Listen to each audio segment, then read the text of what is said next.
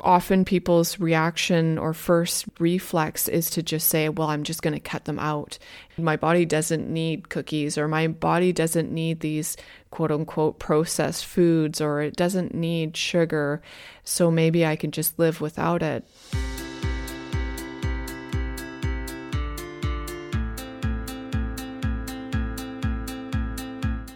Welcome to the Art and Science of Eating. I'm Jessica Begg, registered dietitian and clinical counselor. I worked for 15 years in programs for the treatment of eating disorders. I now help those that struggle with emotional eating and their relationship with their body. This podcast is where I answer questions to help people along this bumpy journey to creating peace with both food and their body. Hello and welcome to episode 11. I am really enjoying doing this podcast, and I'm really enjoying listening to other podcasts, as everybody else in this planet is probably doing. We're all listening to podcasts as they've been exploding. One of my favorites right now is called Smartless, Less, and it has Jason Bateman, Sean Hayes, and Will Arnett, and they have other comedians and celebrities on, and it's just good, funny listening. A friend of mine also suggests Poog, P-O-O-G. I don't know if that's an acronym or maybe that's some new word that they've made up, with Kate Berlant and Jacqueline Novak. It has more about wellness type stuff. I've actually only listened to the one episode called The Bleed, which was really cute. So I would suggest that one too, but I'm really enjoying Smartless. I was just listening to the one on Martin Short, and of course, awesome Canadian comedian. This week's question for my podcast is, how do I implement fun foods into my day?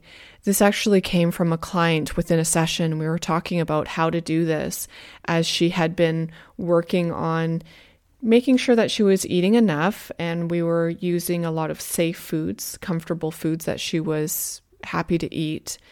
But then we were talking about how do we integrate these fun foods, or often foods that had been felt like that they were taboo or that she shouldn't be eating, but she enjoyed them. So how do we do it in a new and safe way to create new connections with these foods?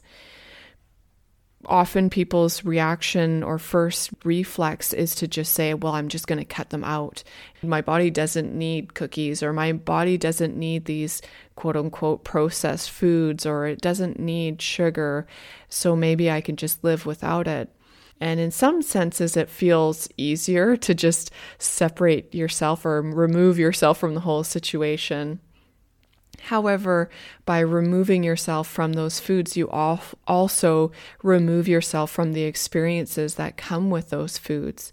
That often foods with sugar come at celebration times, that we have cake to celebrate, or we have chips and popcorn at movies, and we eat all sorts of fun and experiential type foods on vacation or going to another person's house for dinner, that there's so many times where you will interact with fun foods.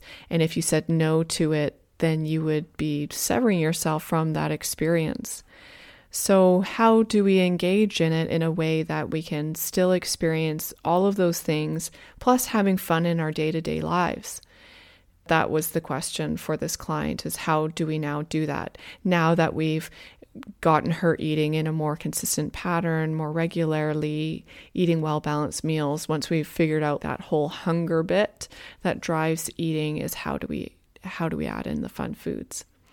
So there was a couple of options that I suggested, and that maybe you could play around with too if you're at this similar stage, is to do it in a new way, is to find safe ways.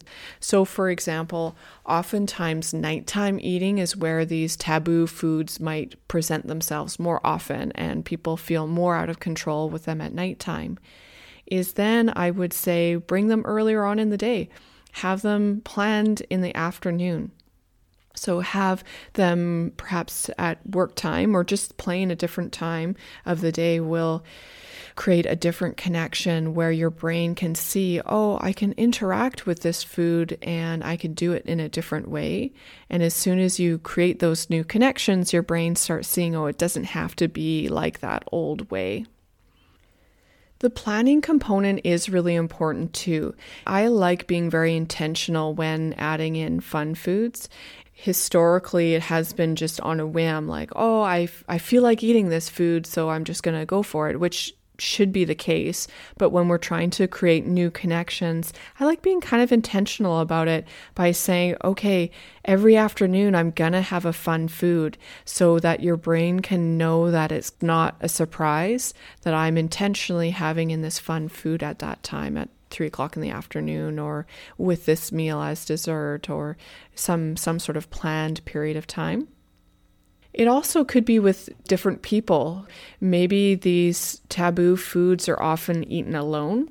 I would encourage you to maybe find people to have it with. So maybe having it at dessert time when you're having a meal with your partner or with your family, or even when you're connecting with somebody that you might see during the day, is having that fun food at that time. Because then we start just getting it as a more connection thing. Like I'm sharing this at this time with this person, which again just creates a new pattern with that food. If you can switch it up, then it creates, like I said, that new network. See if there's any new ways that you can connect with these old foods so that you can still keep that enjoyment and that fun and the experience that fun foods provide for us. Let me know how it goes. Looking forward to hearing from you. This episode is brought to you by my new online group program, Connected Eating, where I help people that struggle with emotional eating from feeling out of control with food, feeling not in alignment with how they want to care for their body, and spending all of their time worrying about it. That they've tried every diet and finally know that diets have claimed too much of their time, but don't know where to go next. This online group program has been built from my many years of helping people that struggle with food. But now it's not just me to help through this process, but also with the support of all sorts of other people that are working towards the same goals. I have heard too many times that people think that they're the only ones that feel this way, that they haven't spoken with anyone about the way that they eat or the way that they feel in their body. So I'm on a mission to create a community. You no longer need to feel alone. No longer feel ashamed thinking that you're the only one or that it's just you. It's not you. It's how diet culture has impacted all of us so similarly. So come and join us. Come and learn from both me and other people moving towards happy eating and being comfortable in their body. Follow the link in the show notes, and I'll see you in there. This podcast is for education and information purposes only. Please consult your own healthcare team to discuss what is right for you and your care.